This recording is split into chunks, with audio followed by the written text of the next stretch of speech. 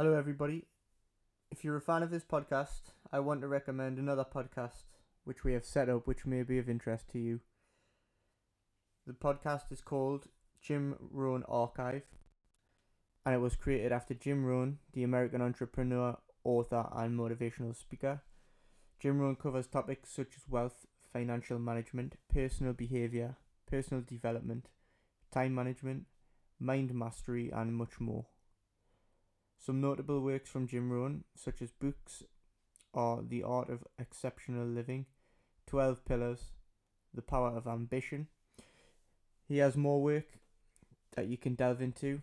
We will be sharing audio in clip form as well as long form. I'll put some links in the description.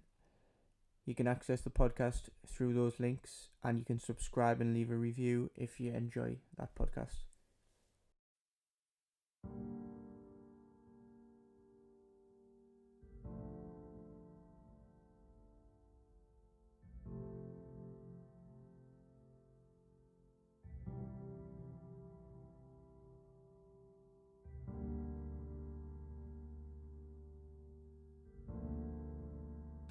As one lives in time and becomes more and more conscious of time, we tend more and more to pursue the future, as I said a little while ago.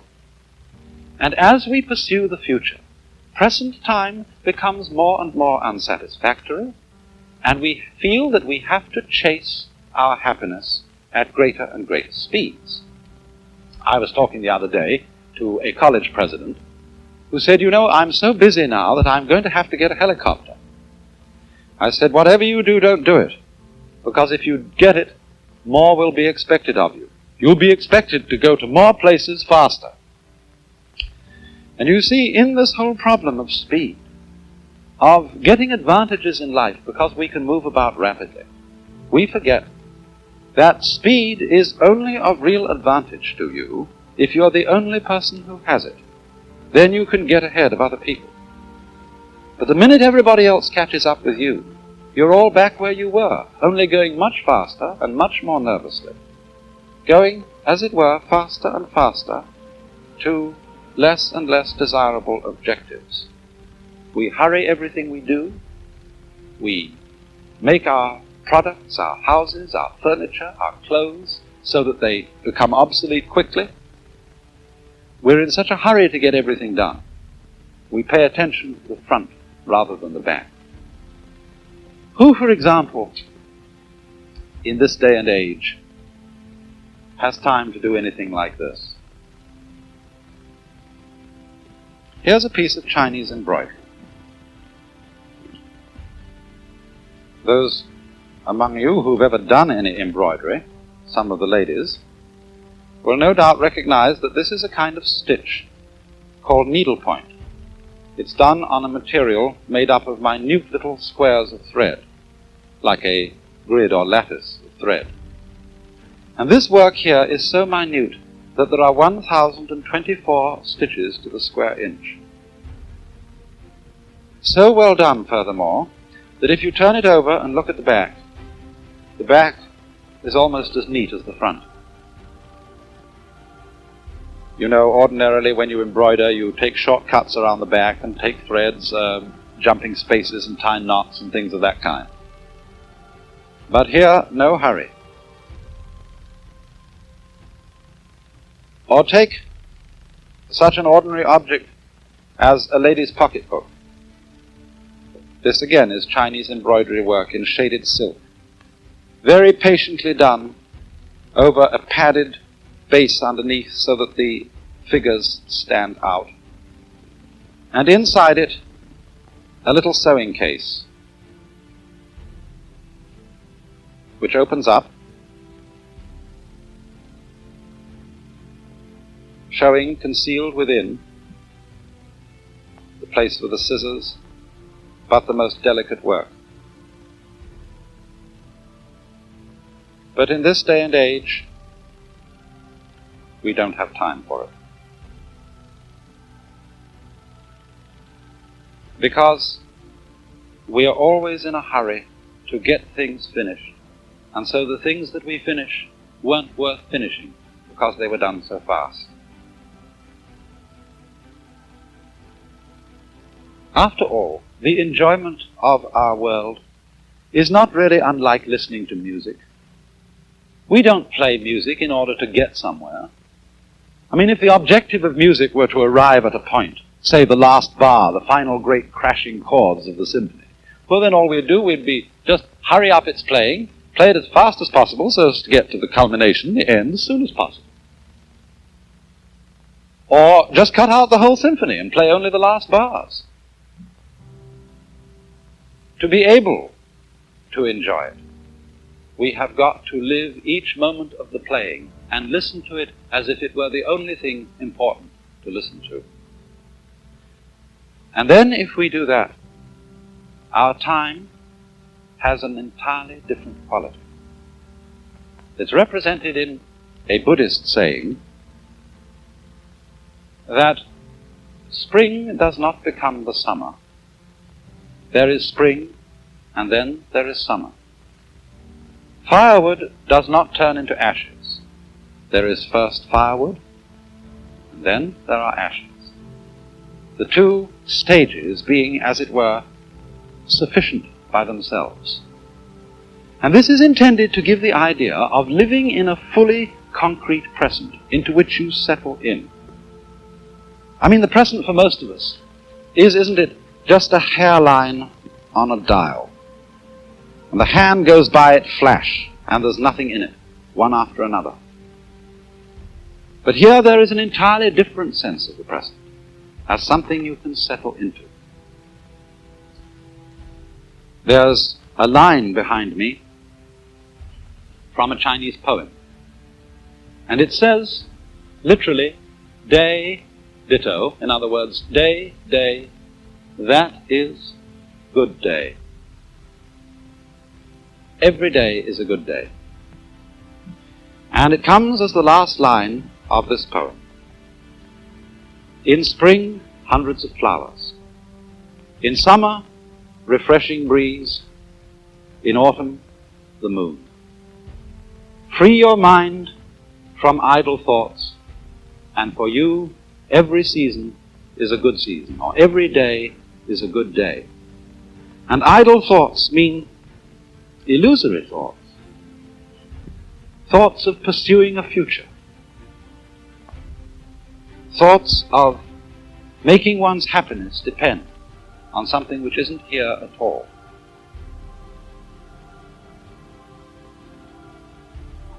But when one can come to realize that the present is the only place in which you live, and that the past and the future are now no more than useful illusions, still useful, but useful only if one can live in the present, then, as I say, one can settle into full participation with the momentary reality of life as it goes along, just like music.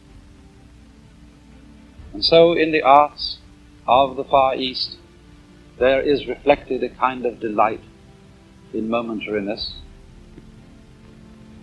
One can really consider, for example, this stem of a broken bamboo.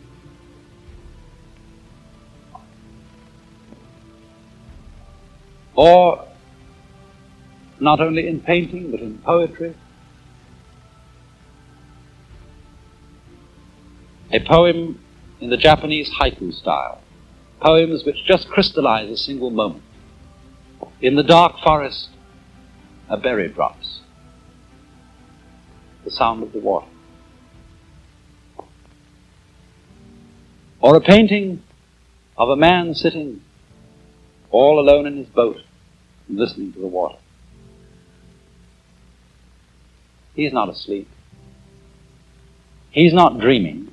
He's a man living in an entirely real world, a world which we neglect because we have no time to sit and listen to the water.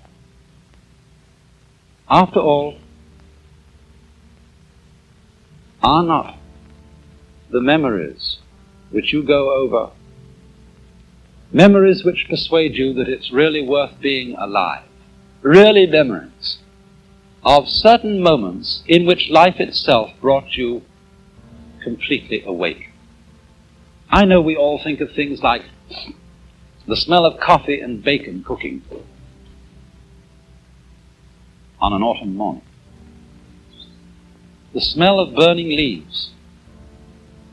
I remember particularly for me one glimpse of a flock of sunlit pigeons against the dark background of a thundercloud. And it's incidents like that that are very largely celebrated in Far Eastern art and poetry. Perceptions of the full reality and intensity of the moment. Such a one as this. The sea darkens. The voices of the wild ducks are faintly white. A brushwood gate, and for a lock, this snail. Or paintings where one sees just a few birds on a branch, so vividly alive that you somehow think the next time you look at the branch, the birds won't be there. This is all an art form possible for people who feel themselves to be living in this real momentary world.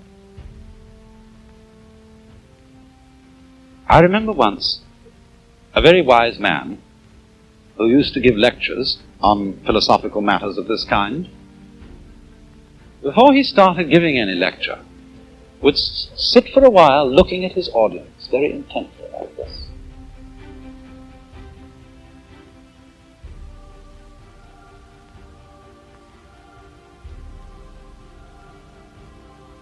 And then quite suddenly he would say, "Wake up! You're all fast asleep. And if you don't wake up, I won't give any lecture."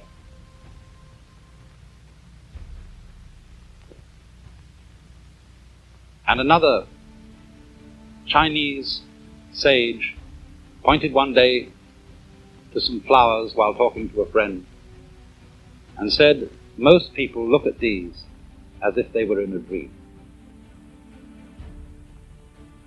And Buddha, one of the wisest of the sons of Asia, his real name was Gautama, but he was called Buddha because Buddha means the awakened one, the man who woke up.